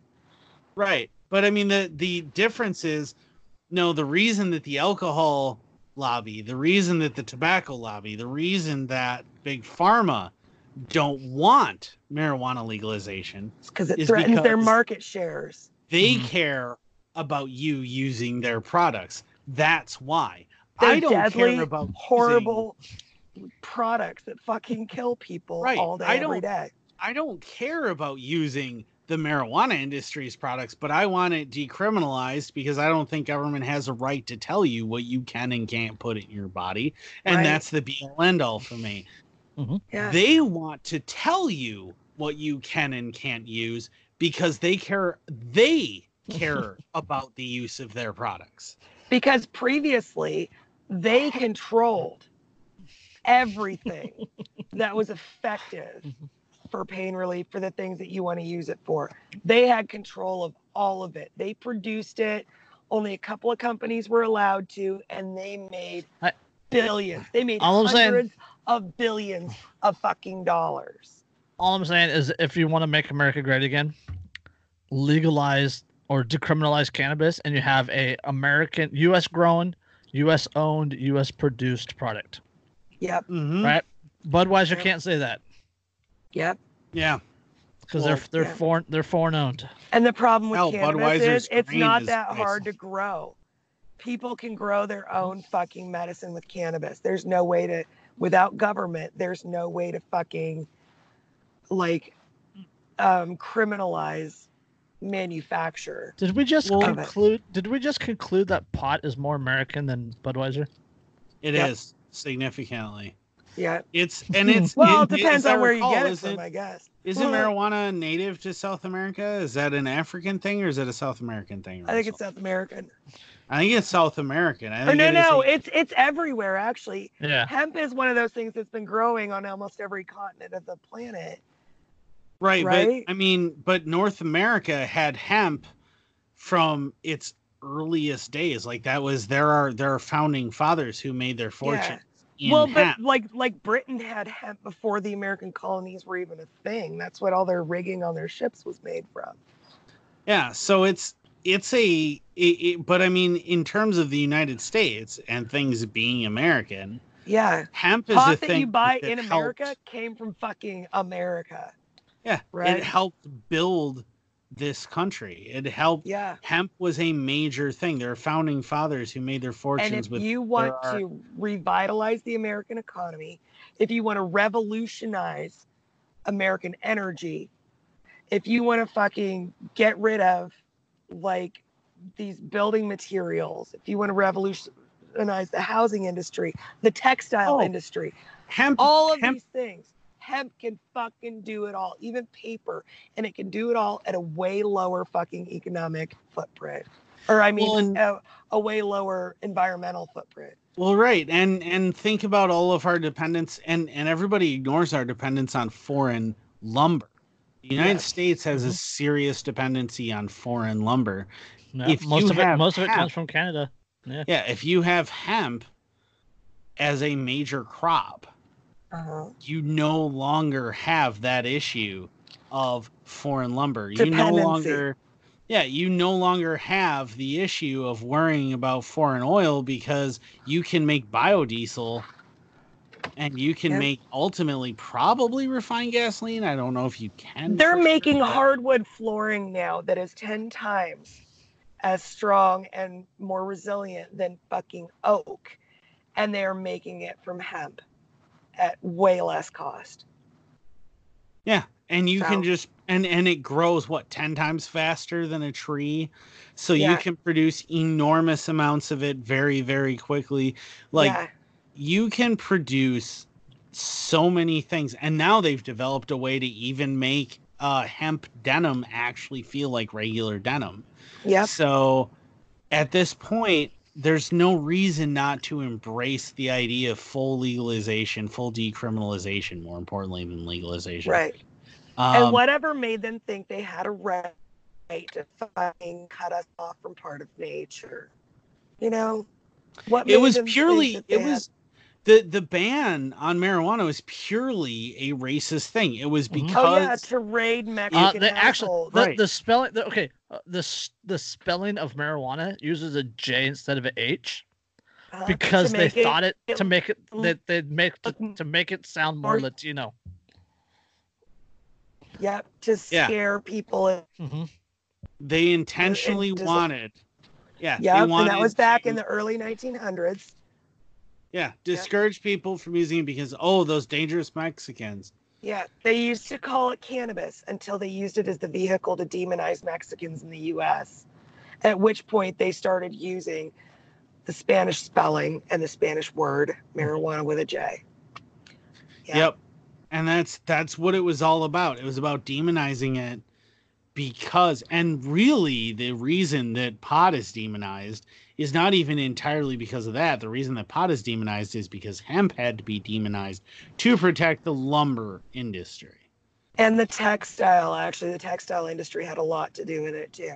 It was about king cotton and it was about pine. And that's what it was about. And it wasn't about the fact that, if it has high THC, it can get you high if you smoke it. It was about the fact that we need to make sure that slow growing wood stays expensive, and we need to make sure that king cotton stays the king, and that's what we need to do. And and again, to circle around what we've been talking about, big business manipulated government, influenced government to deny you freedoms to secure its own interests. And the answer that these leftists have is let's throw in more government to the mix. That is fucking retarded. Yeah. That's like saying this shark has too many fucking teeth. What it needs is more fucking teeth. Yeah. Or like saying the shark's teeth are too sharp. Yep. What it needs is more teeth. Fucking really? Yeah. There are too many sharks, so what we really need, I'm a seal. There are too many great whites, so what I really need is a bunch of orcas. Yeah. What? That'll help solve the problem. Yeah, that'll solve the problem. Oh. Yeah. All right, well, I gotta go. Jaws 2020. Yeah. So. On that note. Schrodinger's titties, yo. Schrodinger's titties. This has been episode 82. Also buy my book. Buy Derica's book. That's linked in the description. Check out Andrew's YouTube page, Inked Anarchist. And then, peace, love, anarchy. Peace.